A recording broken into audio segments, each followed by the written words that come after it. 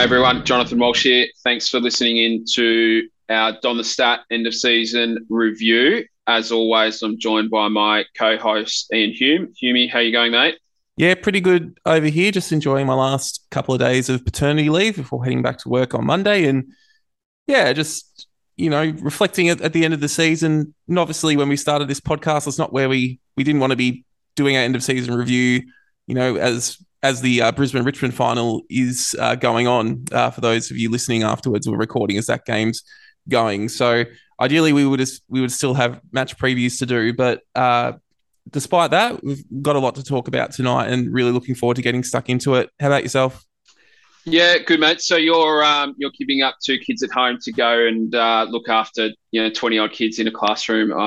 You're a braver man than me, mate. I don't know how you do that, but yeah, I'm going well. Lots to keep me busy work wise, and we obviously had the interview last week with Dr. Dan Eddy, who gave up some time to chat to us, and really enjoyed that. And one of our rare editions that I've actually gone back and listened to. So yeah, if you for those that are listening in, if you haven't had a chance to listen to that one just yet, I do recommend going back to listen in. It's one of the few episodes that we've done that I've actually gone and listened to myself. I don't typically like hearing my own voice, which might surprise some people, but yeah, Dan was really generous with his time, and he shared a lot of great stories. Some of those that people will have heard already, but a number of them that didn't make the book or or any of his books, and as well as the documentary that people will have seen at the start of the year. So yeah, I thought it was a really captivating interview, and loved every second of it. So if you haven't had a chance yet,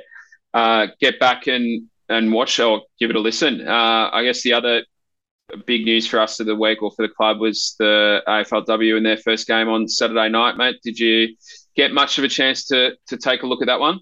I did get to see the first quarter, and unfortunately, I haven't had a chance to go back and watch it. But great to start with a win, obviously, and just playing at Marvel. I think I haven't watched too many AFLW games before this, but I think being at Marvel and being at that sort of stadium probably made it a better spectacle than some of the outer grounds that they've played AFLW at in the past. That helped, and I was probably the one thing that I drew from it was that the AFLW in that first quarter, at least for Essendon, it seemed to be that they played almost the opposite of the men's side, where they were getting dominated at centre clearance, but they were able to do a lot better at rebound footy, whereas the men's side this year was the opposite. You did get to watch the whole game, and I think you even managed to sit down and watch the replay. What were your takeaways from that game? Yeah, I did. I didn't. I didn't expect I'd be a replay watcher once the men's team had gone out, but I really enjoyed it. I thought it was a great game of footy. Not that in itself surprised me, but yeah, you could tell that it meant a lot to both sides. It was a real. Yep, I think we've got a team that really values contested footy. You could see that there was a real intent to be hard and physical and win their own ball. And I thought their link up play it was great to watch, but ultimately the difference between the two sides, we were just a lot cleaner at the ball, and were able to move the ball a lot faster and get it deeper inside our forward 50. So yeah, really enjoyed it, mate. It was great to see the passion. It's great to see a big crowd there. I'm really looking forward to watching them as the season unfolds. Absolutely. It'll be good to see him again this weekend, and again, just more Essendon content and another team for us to love. Hopefully as much as we do the men's side in the coming years. Obviously, there was a lot more news around the club, around the external review and the announcement of the coaching panel and the external review process. And so, for those who haven't been across it, it's been widely reported. But the coaching panel is going to be made up of Josh Marnie, who'll be chairing it, Simone McInnes, OAM, who has a netball background, Andrew Thorburn, who comes from NAB, club director Dorothy Hisgrove. And then the football people that probably people would most recognise would be Robert Walls and Jordan Lewis. And that'll be accompanied by a comprehensive review of the club structure by Ernst & Young, has worked closely with the acting CEO, Nick Ryan, and Dorothy Hisgrove will also be working closely with that, trying to work out what it is about the Essendon culture and people that needs to improve in order to become a successful club. Now, with your background, your work background, you probably have a better understanding of what this means than what I do. So what have been your takeaways from the announcement of the review and the people involved? Yeah, I think a few things, mate. I think the first thing was the clarity in the communication. So, we've been a club, especially this year, that's really gone away from keeping their members informed, and that's been a real frustration of the supporter group. So I think that was the first thing. It was really thorough, but at the same time, it didn't use buzzwords. It was to the point. It covered off on the most important things. So I thought that was a real tick for first, I think, real test of Dave Barham's reign was to re-engage the supporter base and get them on side. And I think he's achieved that with not just what was communicated, but the effectiveness in how they did that. So I thought that was really good. I think the people, I mean, I don't know a lot about a number of them, and I understand, Andrew Thorburn was the person who was involved in the Banking Royal Commission, and, there were some not too pleasant things said about him in the findings of that. But I think the reality in this situation is to have someone who's been a CEO of a major bank. We're not bringing him in to run a bank. We're bringing him in to help advise on what board structures should look like, on what executive structures should look like, on leadership values, those kind of things. So I think he's going to have a lot to value. We've obviously outsourced to EY and got them involved, and they've got tremendous experience in doing these kinds of things. And I think Dorothy Isgrove's got an interesting role to play. I like that there's a crossover between the football subcommittee and the review, the club review committee. So I think Dorothy's got an interesting role to play. She didn't grow up as an Essendon supporter. She was a Collingwood supporter and became a member and joined the board. So she's not tied to the old Essendon way, I guess, and obviously has a lot of business experience that I think can add. I mean, this is what she does and has done for a profession. So I think that is a really beneficial skill set. And then in terms of the coaching subcommittee, I guess there were a few eyebrows raised. The first one was Josh Marnie and what that means for his tenure. I guess ultimately the external review will determine that. And for now, there really had to be someone on the football department as a representative on the panel and to, I guess, to chair and coordinate things. So yeah, Josh is the person that has been appointed to that. I guess in many ways that makes sense. Robert Walls raised a lot of eyebrows. I think people need to keep in mind that he did grow up an Essendon supporter, and Ken Fraser was his hero growing up and the person that he modelled his game on. And I know that's a long time and there's been a lot of water under the bridge, but I don't buy into some of the things that he said about Essendon. A lot of that was, banter and him and Sheeds trying to talk up a rivalry and get, front page news and those kind of things. I don't think it's something that should worry people. And I think our new coach, whoever that ends up being, it's going to be important that they embrace the history of our club and the people that have been there and done that and connect our playing group to our past. I think that was something that Ben Rutten really did try hard to do. In fact, Dan Eddy made mention of that when we spoke to him last week. So yeah, and I think Robert Walls is someone who'll really understand that and add some value that way. And I think people also need to know and understand that he's got a long-standing relationship with Dave Barham. So I think any suggestion that he's going to come in and do a hatchet job just out of spite because he hates Essendon, that's not one that I agree with. I don't think he's going to jeopardise his own reputation. He's not going to jeopardise his relationship with Dave Barham, and I think his experience can add a lot of value. And then similar vein of thought, I think a lot of people were concerned about Jordan Lewis, but he went through the Hawthorn rebuild as a player, came in at a young age and went through that really successful period at the Hawks. And then he was part of the Melbourne rebuild at the later part of his career. He went in there, I guess, as a senior leader and mentor and part of the team that got to that prelim in 2018 before they sort of went backwards before going forwards again. And he's got a really good understanding of the modern game. And again, he's someone who's making a career out of football. His reputation is on the line. He's not going to go in and jeopardise that by trying to undermine the club.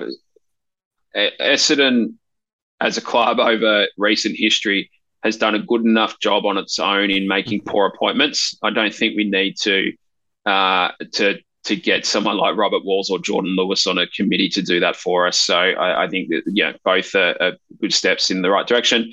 I like the diversity of football experience, the diversity of gender. I think is really important.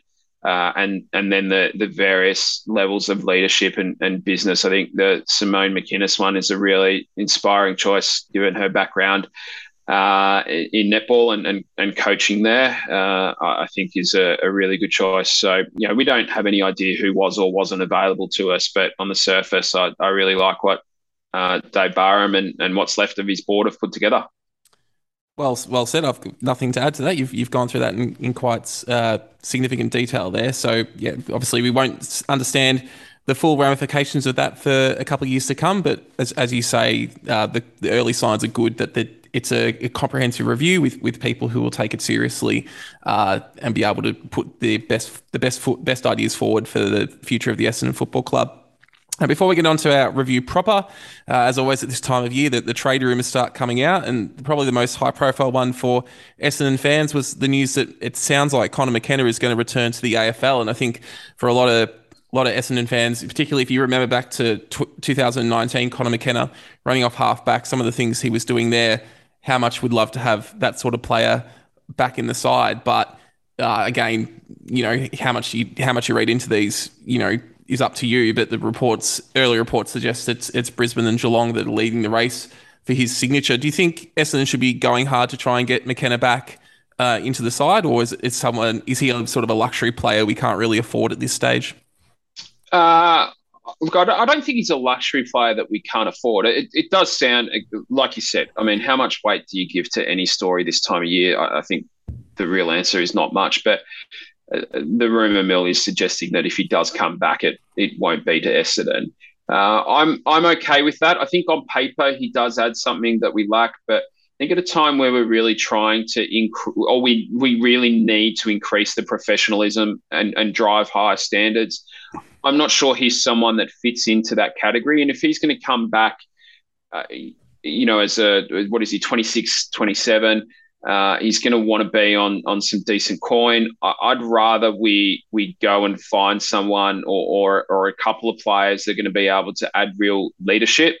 And I'd rather get some games into some of the, D'Ambrosio and Alistair Lord and these kind of kids in that position. They've got the raw attributes that Connor's got, and then use that cap space to bring in some real leaders that are going to help the coaching group drive those standards that they're ultimately going to be trying to implement. I don't think Conor McKenna's got that in his DNA, so I'm okay with him going elsewhere, fully knowing that he's going to end up having 30 disposals and getting 3 Brownlow votes against us when I say that. But yeah, ultimately, I don't think he's for us right now.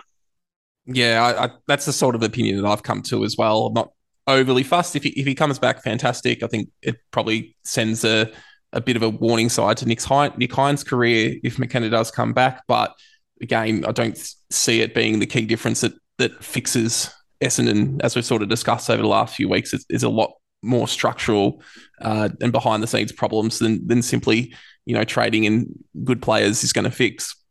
The other one that came out today was the news that Francis and Ham are seemingly attracting interest from other clubs or wanting trade outs, particularly in the case of Francis. Obviously, both are uncontracted at this stage, and we did discuss the uncontracted players last week. I sort of said Francis was sort of 50-50 on whether we try and keep him, and Ham, I was surprised, wasn't an early delisting, but I think the fact that it came out that it does seem like there are people who are interested in him suggests why that he wasn't part of that first round of delistings. And I think obviously, particularly for someone like Francis, top draft pick, everyone's had a lot of hopes for. I don't think people should be expecting a very high draft pick for him.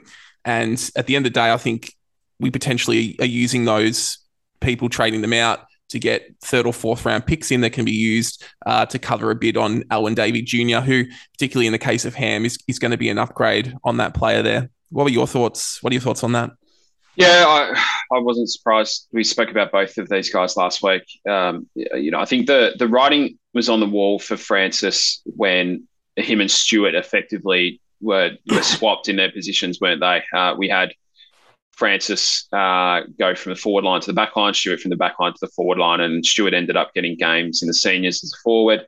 And then we had the emergence of BCT come from the clouds and hold down a spot in our back line for, the last 8 or so weeks, and did really well and improved out of sight. So, and then you've got the potential of Zach Reid as a key defender too. So, you kind of got to question where Aaron Francis would fit in all of that, and it suggests he's well down the pecking order. So I'm not surprised that he's going to look for options elsewhere.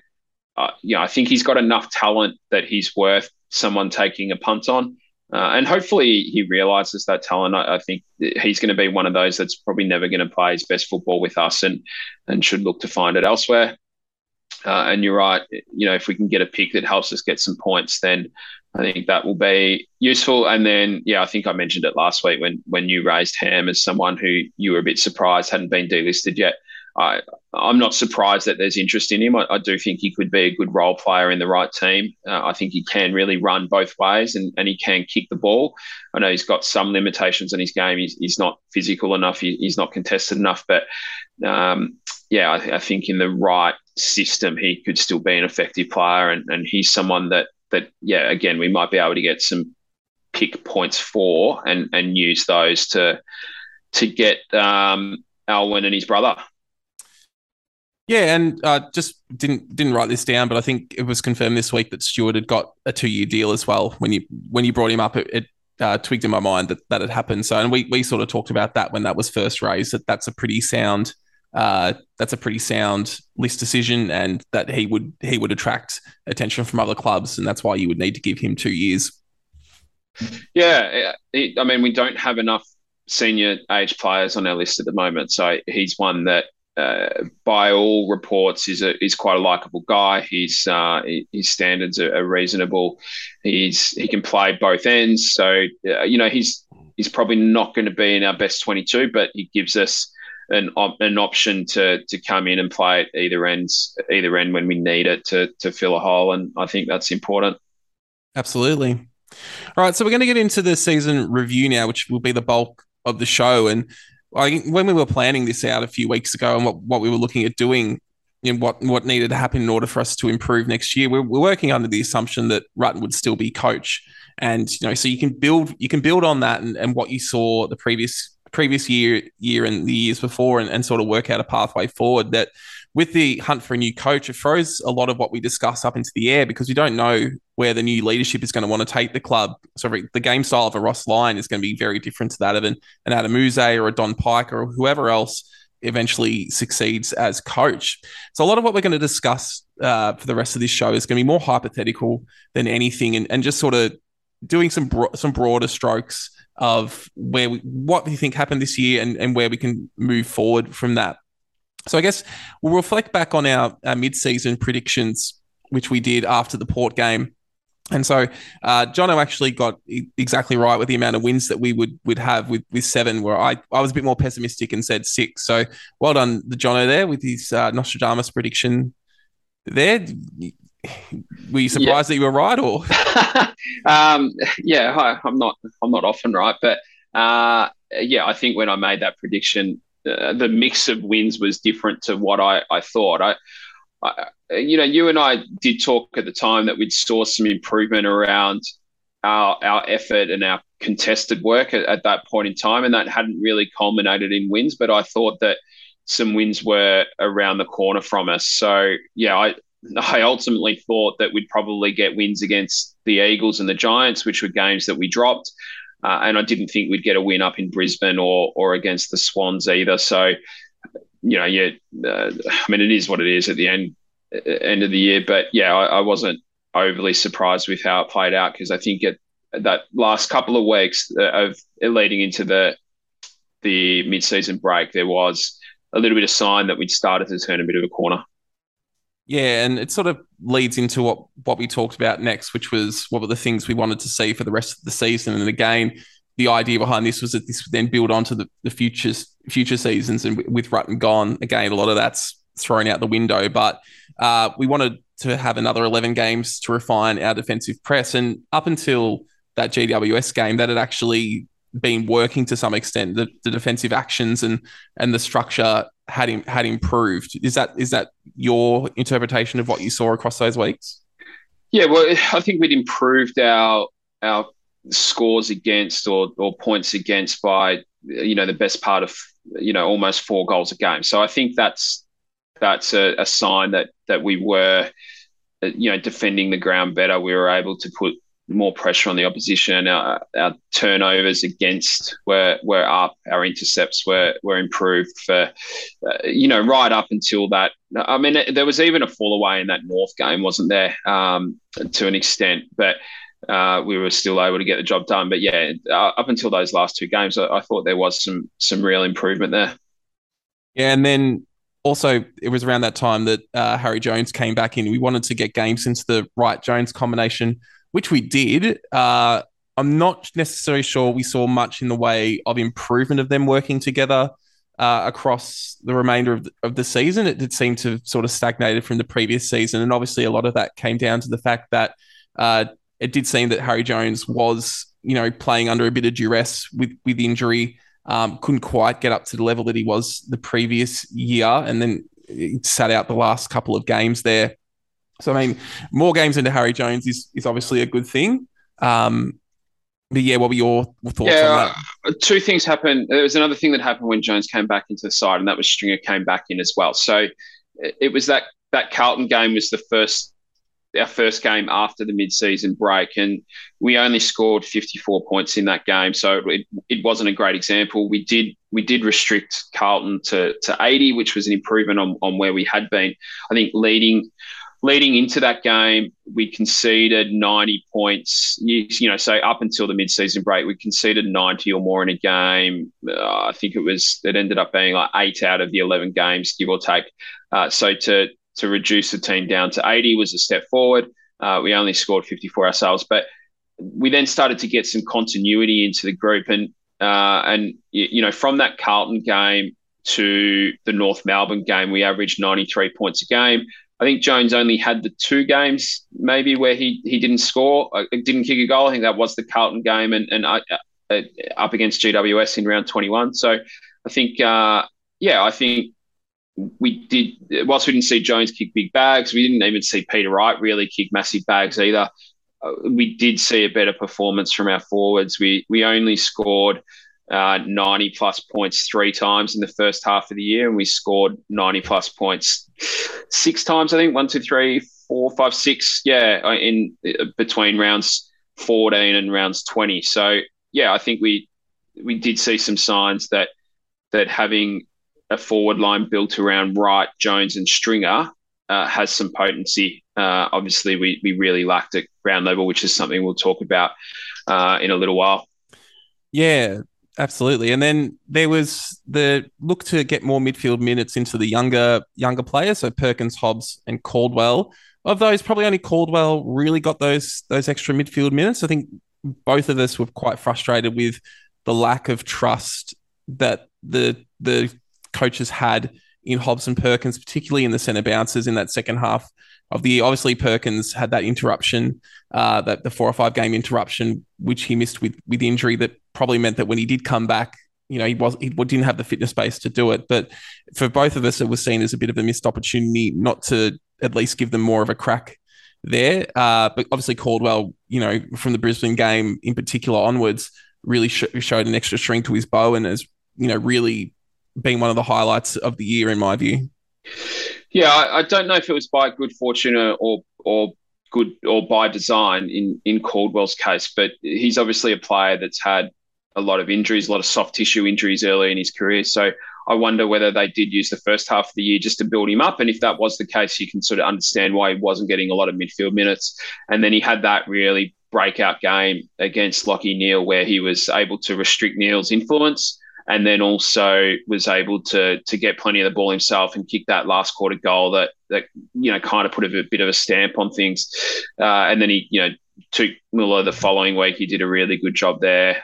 Pendlebury against the Pies, he did a really good job there. And then North Melbourne game, I think from memory, got subbed off, didn't he? He got injured. But yeah, he's one that I guess did get that extra midfield minutes on the run home, but certainly wasn't the case for Perkins and Hobbs. And Perkins, as you mentioned, did get injured. Hobbs, he was out and then in and then out and then in, and it was a little bit of a weird finish to the season for him in how they used him. I think the coaches really missed a trick in not allowing him to play more midfield time, and I think we go into next season having learnt that Hobbs is a really talented young player. He's added some strings to his bow, which I think was important for him, but we haven't learnt much about him as the midfielder. So I think we definitely missed a trick there. And then, just to round out the last point that we were looking to see was a bit of an opportunity to see Merrett on the outside a bit more often. We started to see that post-bye. You think of the Sydney game where he played half forward a fair bit, kicked 3 goals in that game. He started to play the Stringer handover role for a period of time. So Stringer would start in the centre bounce, Zach would start forward, and then they'd kind of move through in traffic. And he started to be really effective by foot. And then, last couple of games, we just reverted back to Merrett, Shield, Parrish, and then Caldwell as our primary mids, and didn't really rotate. And we went away from that. So, yeah, I think we saw it in parts, but I would have liked to have seen it a bit more. Yeah. I mean, again, this would be interesting to see what the new coach's philosophy is, and who we pick up will play a big part in how that plays out next year. I guess just moving on, we talked about who was enhancing their reputation, and at the time, I think I brought up Guelphy, Wright, and Redmond as having up to the halfway mark of the season, having advanced their reputations. And I don't think any of those players did anything in the second half to take away that position that I had. They all had excellent years, probably career best years for all of them. Is there anyone else that you want to add to that list that maybe caught your eye, you would say has had an enhanced reputation? Obviously, we're not talking about new players, so yeah, Nick Martin, enhanced his reputation, but he was coming off nothing. Which of the previous players for you enhanced their reputation the most? Yeah, I've left all of the young guys out of this, so even the sort of second-year players as well. So, someone like Caldwell, for example, Durham, we've seen develop. But I think there's a couple for me. One that probably went under the radar a little bit, and I probably underrated unfairly at times as well, was Andrew Phillips. I think the role that he played when we were playing our best footy was really important. I think he really helped Draper elevate his game, and he was really combative. He had some experience, even though he's only played 62 games. He's been in the system for a long time. So I think he enhanced his, not necessarily his football ability reputation, but certainly his reputation in regards to his importance to our playing group and to our list. So he was one, but the other one I think was Brandon Zerk-Thatcher. He really did come from the clouds. He was a player that I'm assuming our club valued enough to give him 2 years when a lot of people thought that he might have just been delisted or on the scrap heap or maybe just given 1 to get him through. But the club obviously saw something in him and kept him around. And when he did come back in, his last 6 or 8 weeks or however many it was were sensational and really did contest really hard. He was prepared to put himself in dangerous positions and get himself knocked around. He became a lot more assured with ball in hand as well. He was a bit of a panic merchant at times early in his career. So I think for him, we haven't seen this happen a lot, unfortunately, over the last, probably 10 or 15 years. But he was a player that really did benefit from going back to the VFL at a time where we had fewer injuries. So there were a few more experienced bodies around. He played some really good footy. He was consistently in the best, came back into the side at a time when people were probably expecting we would just play Zach Reid to get some experience into him. They went with Zerk-Thatcher instead. And he played some brilliant footy and would be hard pressed to not find himself in the side come round one next year, all things being equal over the preseason.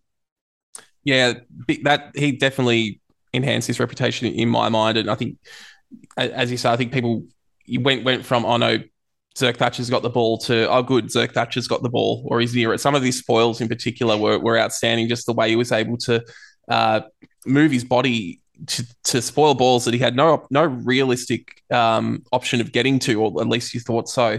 And it just sort of showed his confidence, as he said, built up in the VFL, which highlights what a VFL program should do, and you'd hope would be able to do for more of our players. I guess the flip side of who enhance their reputations is who's in trouble. And I think the two that come to mind are Snelling and Hind. Snelling obviously missed the first half of the season, and then when he came back, really struggled. You probably got the impression that, given he was a favourite of Ben Rutten, he's probably got a lot more rope in terms of his performances than another player would.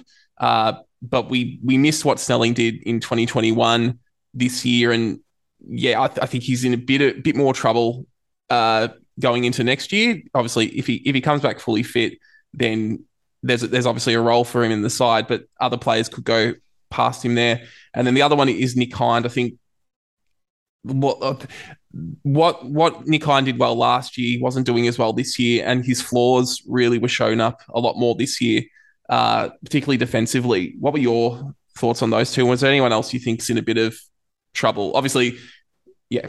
Yeah, I mean, we've already made some delistings, haven't we? So, if we had gone through this exercise a week ago, there would have been a few more on the list. But I in this case, I think you've nailed it. I think they are the main two that are going to be, in the most trouble in terms of getting games next year. I think they're both going to need to have big pre-seasons.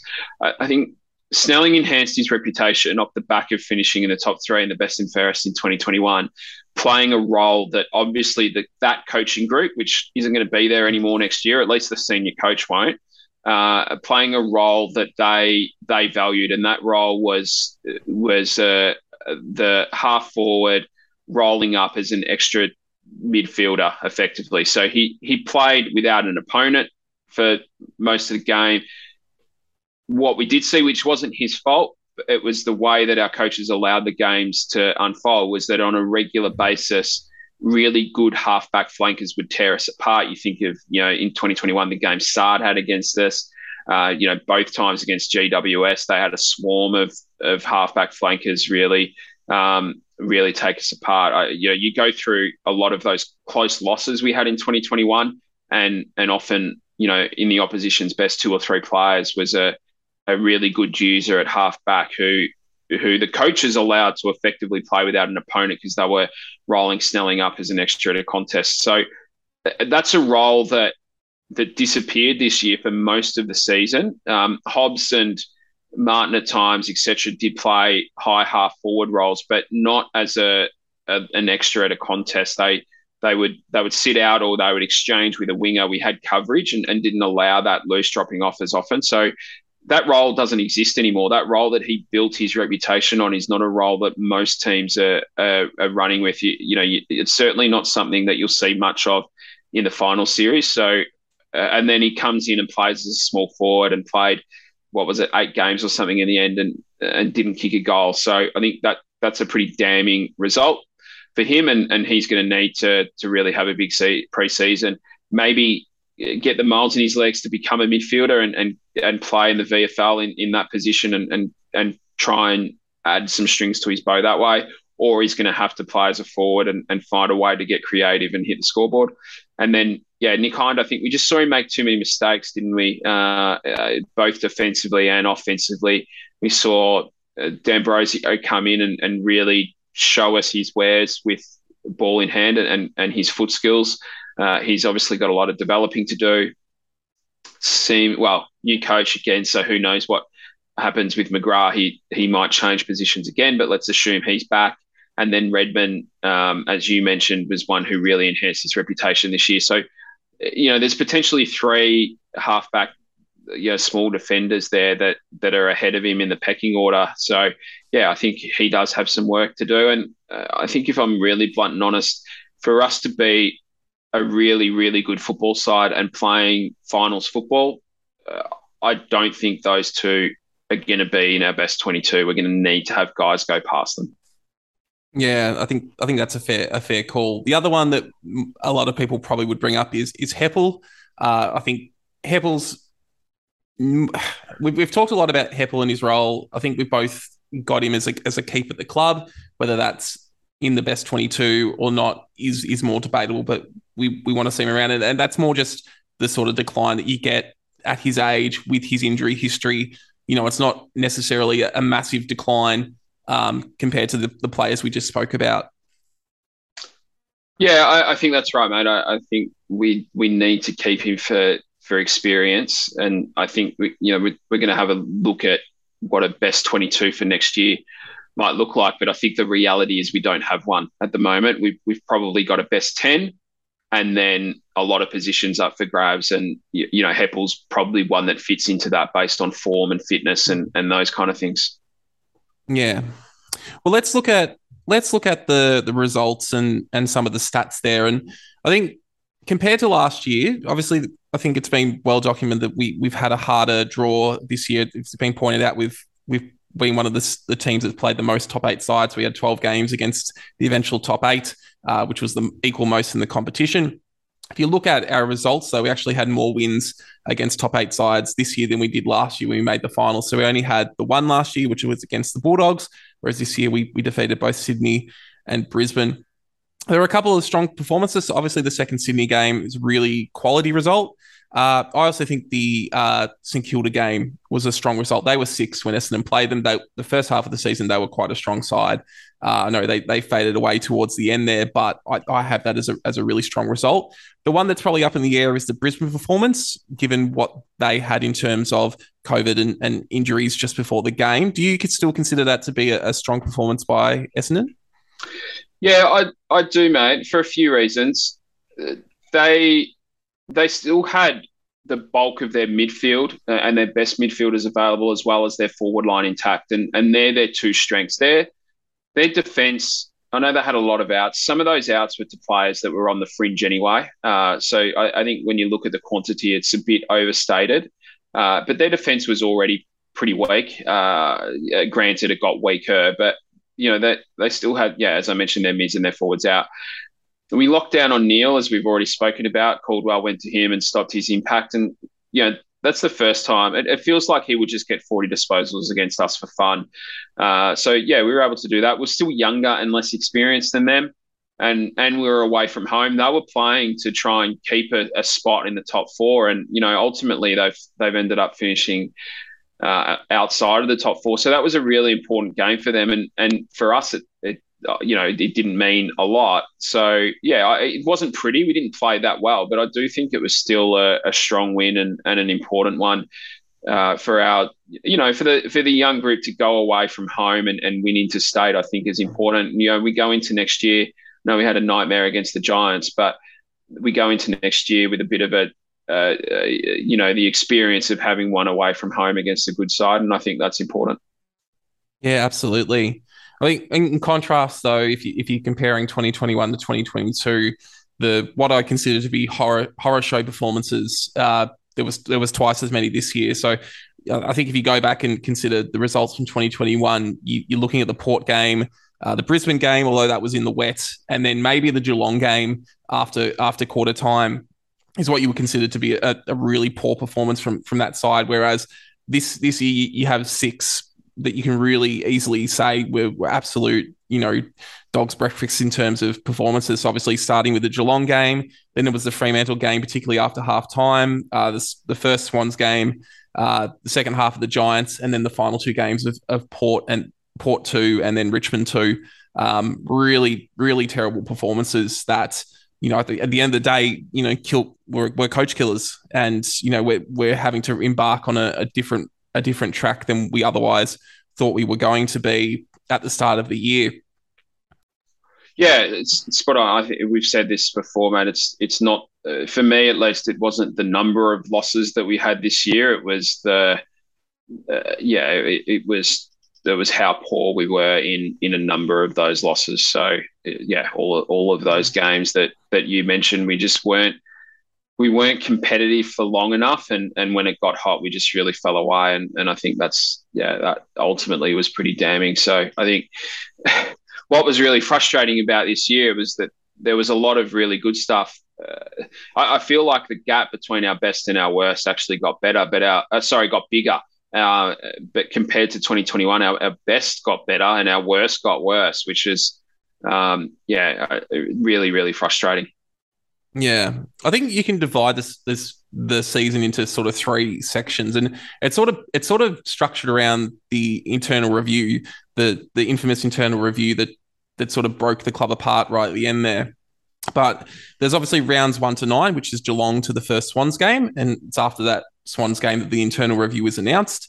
Then you have rounds 10 to 20, which is what we would consider to be the good period, which was the first Richmond game to the North Melbourne game, which is after which the internal review was submitted to the board. And then you have the final 3 rounds, which is what I consider to be part 3, which is the internal review fallout, where a lot of behind the scenes stuff at the club really sort of prevented the season finishing on a strong note. The divisions in the club in the back room sort of flowed through to the players and their levels of effort. So that's really how I see the season in 3 parts. And just one of the things we've been really strong on over the past 10 weeks is comparing where we were, in the first half of the season to the second half. And just we've been keeping a close eye on the stats. And so just comparing the part 1 to part 2, which I think is the most important in terms of moving forward, looking at our worst to our best. In part 1, we were 16th for scores against, and we'd improve that to 9th in part 2. Inside 50s, 15th to 11th in that second part. Inside 50s against 14th to 3rd. So really strong defensively in terms of restricting inside 50s, although we probably were allowing a lot more scores from inside 50s. We're allowing inside 50s in better positions, which is where you see the discrepancy between inside 50s against versus scores against. Centre clearance differential, 12th became 6th. Contested possession differential went from 16th to 6th. Tackle differential went from 12th, but we were 18th for total tackles. Went to 1st overall, so we had the best tackle differential in the competition between rounds 10 and 20.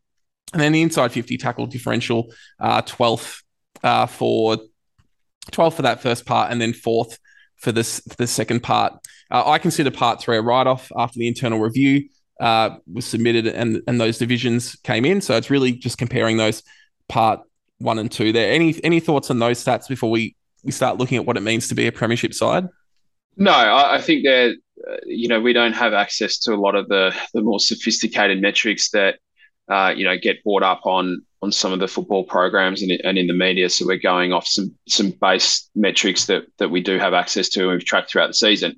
I think they're all important ones. They talk a lot about your ability to win the ball at the contest, your ability to get the ball inside 50 and score, and your ability to restrict the opposition, put pressure on them, and restrict scores. And over that period of time, it's only 10 weeks. The season does go for 22 games, but in those key metrics, we were, in the upper echelon for a lot of them, not all of them, but a number of them. And I think that's a good indicator of a list that was, this was the second least experienced list or second youngest list in the competition, or at least in terms of the 22 or 23 that went out to play each week. So, I think that 10-week block should be something that we can pin some hope on, that we do have an underlying group of players that have enough talent to take us forward. Still a lot of work to do from a list management perspective, but I think it is important to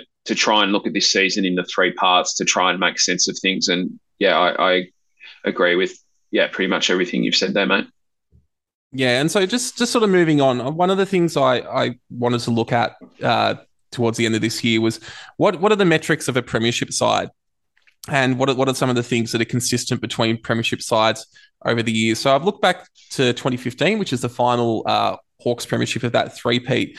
There's, as you'd imagine, there's quite a lot of variance because teams play in different styles, and the way the game goes obviously changes over periods of time. But a few things stood out in terms of being really consistent across all sides. And this includes the Bulldogs. If you go look at the Bulldogs metrics, they're wildly different to the teams either side of them. I think they're a bit of a fluke, the Bulldogs premiership, the lightning in a bottle sort of thing that, I don't necessarily think is something to be trying to emulate.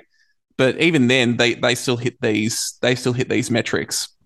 So the four key metrics, I think, to suggest whether or not you're a premiership side based on the stats: you need to have 15 wins in a season. You need to have a top 4 defense. You need a top 4 intercepts differential. So that means in terms of how many more intercepts you're getting than your opposition. And then you need to be top 5 for marks inside 50. Now, just for those of you listening at home, want to know who you should be tipping for the premiership this year. The only 2 sides that meet those metrics this year are Geelong and Melbourne. So not exactly going out on a limb saying that either of those sides are going to be the premiers, but in terms of those metrics, those are the 2 sides that meet that across all 4 of those. But there's just in terms of future planning, projecting forward. Obviously, the game goes in trends and waves, and what is a good metric now may not be a good metric where we're next contending for a flag. There's every chance that whoever our new coach is able to take the game in an unexpected direction, really be that leader rather than trying to refine what's come before. So, but this is just to sort of reflect on what you need to do in order to be a premiership side under current conditions. So what are your thoughts on those stats there? Yeah, I think you're right in terms of, the game going in trends and things changing. But I think wins speaks for itself. Obviously, you've got to win enough games to Bulldogs being the exception, and Crows in '97 the only other one in recent years. Well, even then, the Bulldogs still won 15 games in that season. Yeah, it was just a really competitive top 7. Yeah, and they were 15th, but they were 7th, but they had 15 wins. So it was quite that was just out by percentage, and obviously they had a hot hand in the finals. Yeah, so in most other years though, that gets them into the top 4, doesn't it? So yeah, you got to get enough wins to be there. So that speaks for itself. But in terms of the other 3, I guess the defense metrics, points against, again, speaks for itself. If you can stop the opposition from scoring or limit their ability to score, you're halfway there. So I think in any era, scores against, being one of the better sides in that is a bit of an obvious one. I think intercepts differential is important always, because it tells a story of your ability to maintain possession when you've got it, and then also win the ball back from the opposition and be able to put enough pressure on them and set up the ground to be able to get the ball back off them. So I think that one, holds up. And then marks inside 50, I think, tells a lot about how your forward line functions as a forward 6. Because gone are the days where you see lots of big contested pack marks inside your 50. More often than not, it's one-on-ones, players on the lead, players getting into space and falling into holes. So it talks a lot about how your forward line works as a unit. It's no longer about Matthew Lloyd kicking 100 and Scott Lucas kicking 70. It's contributions across and real spread. So I think marks inside 50 talks to that, but it also talks to your connection between your half-back line and your mids and being able to hit up targets inside 50. So I think those are 3 metrics that in most of the modern era, I think would stack up in terms of being of high importance. But to paint a bit of picture, mate, so you've said Geelong and Melbourne are the only 2 this year that have had the 15 wins, but then also been in the top 4 in points against, in intercept differential, and then in the top 5 for marks inside 50. So in terms of how far we've got to go as a team, where did we finish up in those 3? Well, as you'd imagine, quite low. So we were 16th in terms of points against. Only North and West Coast had more points kicked against them.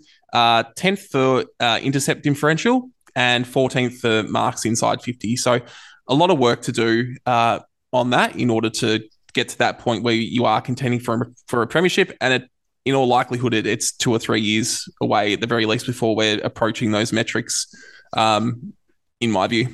Yeah, there's some pretty sobering thoughts. So maybe to try and pick things up a little bit. What about some highlights, mate? What was your highlight of the season?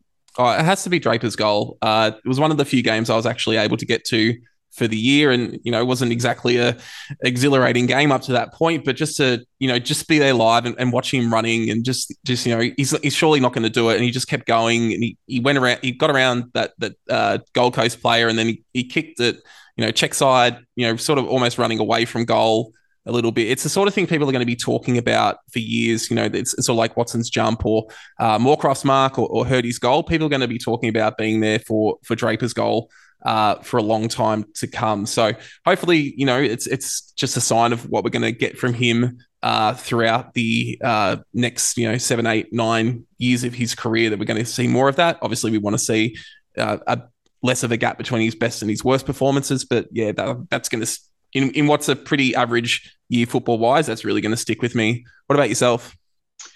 Yeah, I think for me, it was the unearthing of some of the young players. I think in any season where you don't go deep into September, you really want to exit the season having found some players that are going to make you better in time.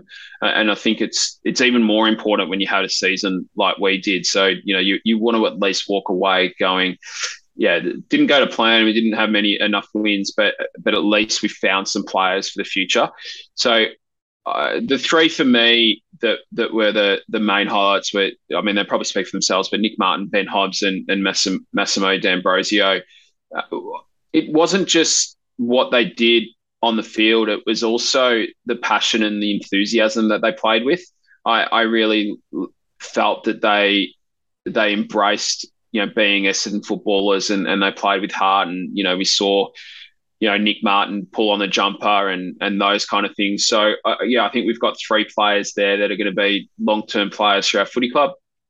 We've spoken about Zerk Thatcher as well. He was a real highlight for me too, and what he did. And I think, one off field was the build up to the 150th anniversary game against Carlton. What the show that was put on ahead of that was pretty remarkable, and certainly brought a tear or two to my eye. Yeah, I mean, seeing just the players come out, and just the passion of the former players, and I think everyone still talks about Hurdy's WWE entrance coming from the smoke and the like, and for as much criticism as Dyson Heppell's got as a player, I think everyone seeing the way he spoke to his team and then the past players, obviously didn't exactly work out in terms of result for that game, but, showed just his passion and love for the club, and just bringing all that together. You mentioned those players. Another one, just seeing Wanganeen getting a debut, obviously came onto the list the same way that Nick Martin did. Seeing how excited he was to kick a goal, just to be out playing, seeing the response of his dad. Obviously, he was a favourite of both of ours. And the fact that the club showed really strong faith in him by giving him a full 2-year contract, straight out the gate. I think I'm really looking forward to seeing what he can develop into. Yeah, the cut to Gavin in the crowd was pretty special, wasn't it? That was a great moment. Yeah.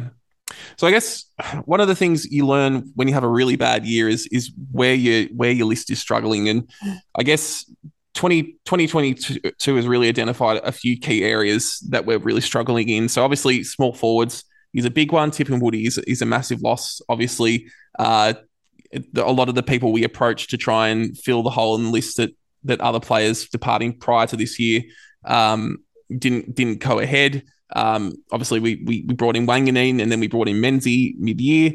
Neither of those really had much of an impact on the year, and I mean, people have been looking forward to the Davies for quite a while, but particularly Alwyn, it doesn't necessarily seem to be his strength to be a small forward. His value may be more up the ground, so it's probably still an area we need to address. Midfield depth, we'll probably get into a bit more when we look at what we should be focusing on for next year, but I just think it's really hard at the moment to really push some of our current midfielders, because we don't have that depth of midfield that means that players can be held accountable for their performances as much. What about you? What are some of the gaps that you've noticed from this year? Yeah, I think that both of those are important. I've spoken about midfield depth a lot, and small forwards are two reasons. We really miss that creativity around goal. when the ball hits the ground, we just don't have anyone that can turn nothing into something. We also miss that inferred pressure that you watch Maurice Rioli run around, and he doesn't get many tackles, but he's a bit like Cyril. He makes opposition defenders wary when they're trying to exit, and it ends up with a lot of rushed and pressured kicks. And so we don't have that. And then we also lack in that connection between half back and half forward, and good small forwards have the ability to get up the ground and provide an exit kick, using their speed to put some distance on their opponent and get into some space. So, yeah, we really need to address that. I do think we need a big-bodied key defender. I think we, use the example of, like what Ben McKay is able to do at North Melbourne, even in a young side. Just someone that can really lock down on those big monsters. I don't think Laverde is quite tall enough and big enough to be able to do that. Let's take Alex Pearce. So, he was someone as a free agent I was really keen on. I know he's since re-signed at Fremantle, but I reckon if you had to put him into our side this year and shifted Laverde around a little bit and allowed him to play on the second tall, I reckon we might have won a couple more games this year. I think we would have looked a lot more compact down back. So I really think we need to bring in a big-bodied key defender to give Reid the opportunity to develop. I think we need to add skill and outside and two-way runners. That sort of, some of those will be midfielders anyway. It kind of addresses 2 points there. And I think we need some experience. We've lost Hurley, we've lost Waller, we've lost Devon Smith. There's a fair bit of experience that's gone out of the door there. So, yeah, I really think we need to look at bringing in some experience into the list. Yeah, I think there's definitely a space for the Luke Hodge, Jordan Lewis type player that comes in to fill a role and almost act as an on-field coach. It'd be great to have a James Kelly type, like we had in 2016 and 2017 back on the ground there. But let's look at the best 22 for next year, and we're not going to name a best 22. We're going to talk about who we consider to be locks in the side, and then how much space that leaves for other players to take their opportunity. So for me, the players that, given everyone being fit, are guaranteed of starting next year from the back line, McGrath, Laverde, Redmond and Ridley. Across the centre line, Langford, I would push him to a wing, Parrish, and then Draper, Shield and Caldwell as the followers. And then in the forward line, Stringer, Merritt, as you sort of said, I like him in that Stringer handover role. And then Peter Wright at full forward. So my view, there are 10 spots in the best 22 up for grabs next year. So, Jono, which of those ones that I've pointed out there do you disagree on? And is there anyone I've missed that you would consider to be a lock? Yeah, I'd probably have Jones as a lock if he's fit. I think he's shown enough that he's got enough ability to be a forward of the future, and we just need to get games. He'll have peaks and troughs in his form, but I think he's got all the raw attributes to be a really good key forward for us. So he's a lock for me going forward of the young players. I think we just need to get him in. The two that I'm a watch on in terms of their position in the side, or three actually, Laverde and Ridley. I don't necessarily think they're going to get pushed out, but maybe their roles would change if we did recruit a big-bodied key defender. I think Laverde could then slide into that second tall role, play a bit more like Stephen May does at times, play off his man a little bit more, intercept, be a bit more aggressive, or he could even slip into the role that Kelly's been playing this year on small to medium forwards. I think he's quite versatile. So I think, I'm a watch on what trade and recruitment does in terms of that. And then the other one I find a bit interesting is Langford. I'm curious to see how he fits in going forward, mostly in terms of his role, not necessarily whether or not he's got a spot. Is it forward, is it wing, is it both? If, for example, someone like Zurhaar was to come in, we're being linked to him and apparently put a big deal in front of him, that probably pushes Langford out of the forward line when you consider that we've got Jones, Wright, Stringer as locks, and then Zurhaar, and then we need to get some ground level players in and around them. So then we look at the wings, and we've got Nick Martin and Durham coming through. Where does that leave Langford? I think it's a curious one, and what role he plays next year. So I guess I'm not putting lines through any of those guys, but I'm a watch through there, and then obviously the big omission that you've left out is Heppel, and we've spoken about that earlier.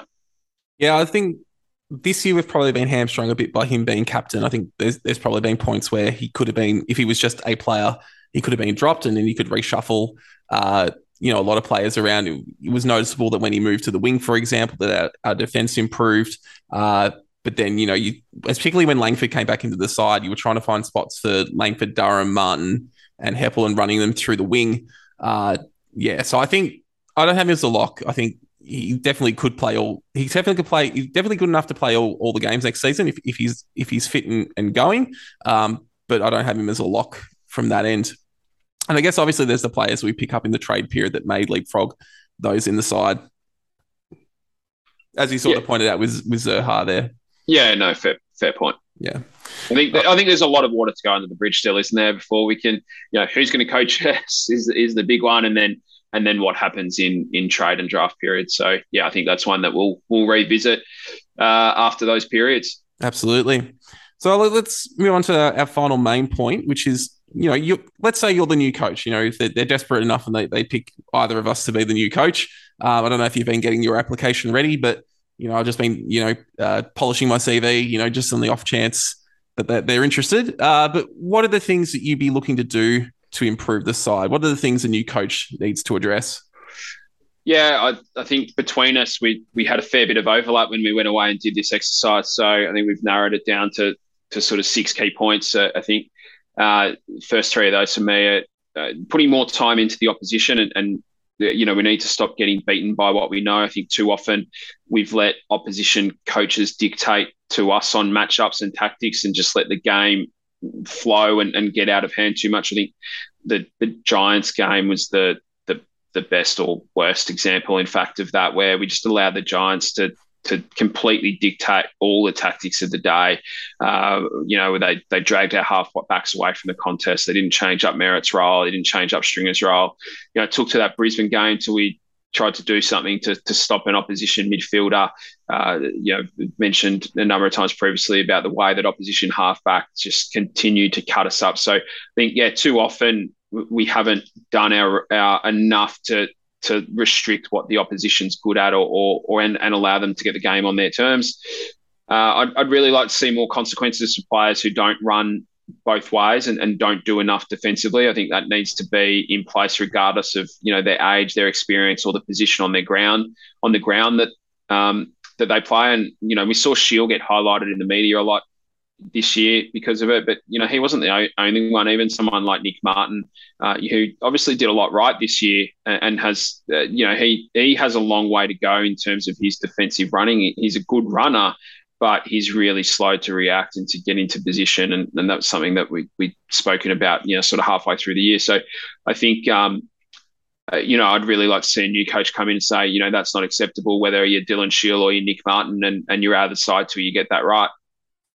Yeah, and I think as we sort of hinted on earlier, a lot of that relies on the depth of the players coming up behind them in the VFL. It's been pretty obvious this year that we don't have the depth, particularly in midfielders, that could put pressure on the main players in that area. And for those of you on Twitter, Anthroc on Twitter, he put out a really good list of players who are potentially gettable to add depth in particular areas. So players that I think are potentially gettable that could help there are players like Bytel from St Kilda, someone like Setterfield from Carlton, seems to be mostly on the outs there. In his role could be someone to approach as well. But there's a lot of players out there that have been brought up that, aren't necessarily going to be the difference between, winning a grand final or finishing bottom, but you're just going to add to that strength of the club and allow for those standards to be created and maintained. Yeah, and that sort of segues into my third point, and that is, it requires more midfield depth. I think more midfield depth helps with that two-way running and having better and more frequent midfield rotations. We just can't keep running with 4 midfielders against 5 or 6. We'll continue to get blown out in games against good sides, and we saw that this year. So I really hope that we can add depth to that part of the ground, and then also implement that on game day. So yeah, they're my three, mate. What about you? So the big one for me is the fitness of the playing group. I think, and it seems that it's already come out. Again, you're basing it on media reports, but it does seem like Marnie sent the message to the playing group that they need to be coming back in ripping condition. A lot of talk about trying to set PBs for a lot of those fitness metrics for them, and that's something that the new coach will need to reinforce. It's one of those things that separates the top sides from the lower sides. They can perform at their best for longer, and that's what fitness does. It allows you to do your best work for longer periods of time, and it's the team that can do their best work for the longer period of time that more likely wins the match. The next one is defensive cohesion. So need to identify key players and making sure they're playing enough together so they're able to trust in each other to do the team defensive thing. So an example of that, let's say that Redmond is heading towards a contest and you see Ridley is going up in that contest. Redmond stays down. He doesn't fly into that pack because he has enough trust in Ridley that Ridley's going to be able to spoil that contest, which then allows him to stay down and stop an opposition player from crumbing the ball and kicking a goal. Too often we see, 3 or 4 players fly at a ball where, a couple of players in the opposition stay down and they get a pretty easy ball for a shot on goal. So that sort of plays into that defensive system and defensive structure that will need to be developed. The other thing that really I think needs to happen is to shut out the outside noise. I think too often Essendon's being reactive to what is being said outside the club. Really want them to. I've talked about this a couple of times this year, and they didn't do it with Rutten. But they need to identify a path that they feel is going to be successful, and they need to stick with it for a period of time and allow the players to gain a trust in that system. If you keep chopping and changing, and you're not showing that you have a commitment to that process, you're not going to get the buy-in from the players, and you're not going to get the outcomes that you're looking for from that system. So that would be my final point there. Yeah, I think that's almost the most important one, mate. I think, I couldn't have said it better myself. So, yeah. Good. Well, look, we've gone through a lot this evening, but we'll go into our final thought. And I guess, how's the last couple of weeks made you feel about the Essendon Football Club moving forward? Where is your head at? Yeah, I feel better about things. And as of Friday, was it last Friday? I think the statement came out from David Barham in terms of the subcommittee. So from that moment on, I really felt that we're giving ourselves the best possible chance to get our house in order. I think our club is only going to be successful on field if we get the back office right and everyone's pulling in the same direction. And I think we're finally putting a bit of a stake in the ground and under David's leadership to say that we're going to do it and we're going to do it properly and we're going to take the time to do it. I like that we haven't sort of panicked. We haven't rushed out to trying to appease someone like Ross Lyon. We're taking the time that we do have to do this methodically and do it properly. So, yeah, I feel good. I feel better, mate. I guess that there's still a lot of water to go under the bridge, but I really do feel better about things and a lot more satisfied about the direction we're heading in than I was, say this time a week or two ago. Yeah, I think as you sort of say, that there does seem to be a clear path forward, and obviously we'll have to see the outcome of that. Probably, you imagine they would appoint the coach the week following grand final before the trade period starts. So we'll probably have more of an idea about where the club's going from there. But I think, it'd be difficult for them to appoint any coach that it's going to, not have people feeling positive moving forward from there. So, yeah, as you say, it does seem like they are trying to get take a whole club approach to getting improvement and not just relying on one or two areas. So, if the review goes well and they get that right, then hopefully, in a couple of years' time, we're talking about we're not doing this show, we're not doing this postseason review week one of the finals. We're doing it in October after we've won a premiership. So, yeah, that's where I've ended up at. Yeah, it makes a lot of sense, mate. I agree. Well, yeah, thanks to everyone who's reached out with messages, asked questions in the last couple of weeks. Thanks to the people that have given us encouragement and support. Thanks to those that have left reviews on Apple Podcasts. That really does help. Help our growth and help other people find us and build the Don the Stat community, which is the main reason that we're doing this. So thanks to everyone for those contributions, and as always, mate, thank you for your help and your support and all the work that you've done putting this together, particularly whilst you got a newborn in the house, mate. So really appreciate it as always, and it's been a lot of fun. Yeah, absolutely. It's same to you. I think I've learned so much doing this with you, and just the interactions with you, just talking with each other. Obviously, it's been really good from a football perspective, but also just from our friendship perspective. It's sort of strengthened that as well. That's something that I really cherish now. So thank you for that. And just as you sort of say, the general community that we've built, the people who we're interacting with, really positive interactions, and we're learning a lot from the community as well. We're taking a lot away from that. There's so many people out there with really good ideas, really good perspectives on things that make me think about how I view the game as well. So I really encourage people to keep doing that. And next week is a really good opportunity for the community to get involved, because it's our Q&A episode building on what we've talked about this week. If you've got any further questions about things we've discussed tonight, or you've got a question about something you think we should have discussed that we didn't bring up, you can get involved with that. So you can submit a question beforehand. You can either ask us on Twitter, or you can email our Don the Stat account at donthestat@gmail.com. We'll also be doing the Q&A episode live through Twitter Spaces. So if you want to participate live and ask your question, speak your question live, you can join the live Twitter Spaces, which Jono will promote next week, and participate yourself, and maybe give your own perspectives as well, which again we really find interesting. Yeah, spot on, mate. Well said. Looking forward to that one next week. And thanks again to everyone who's listened in and made it all the way to the end. Absolutely. It's long recording for us, and I think it's going to end up being a long listen for everyone. Go Dons. Cheers, mate.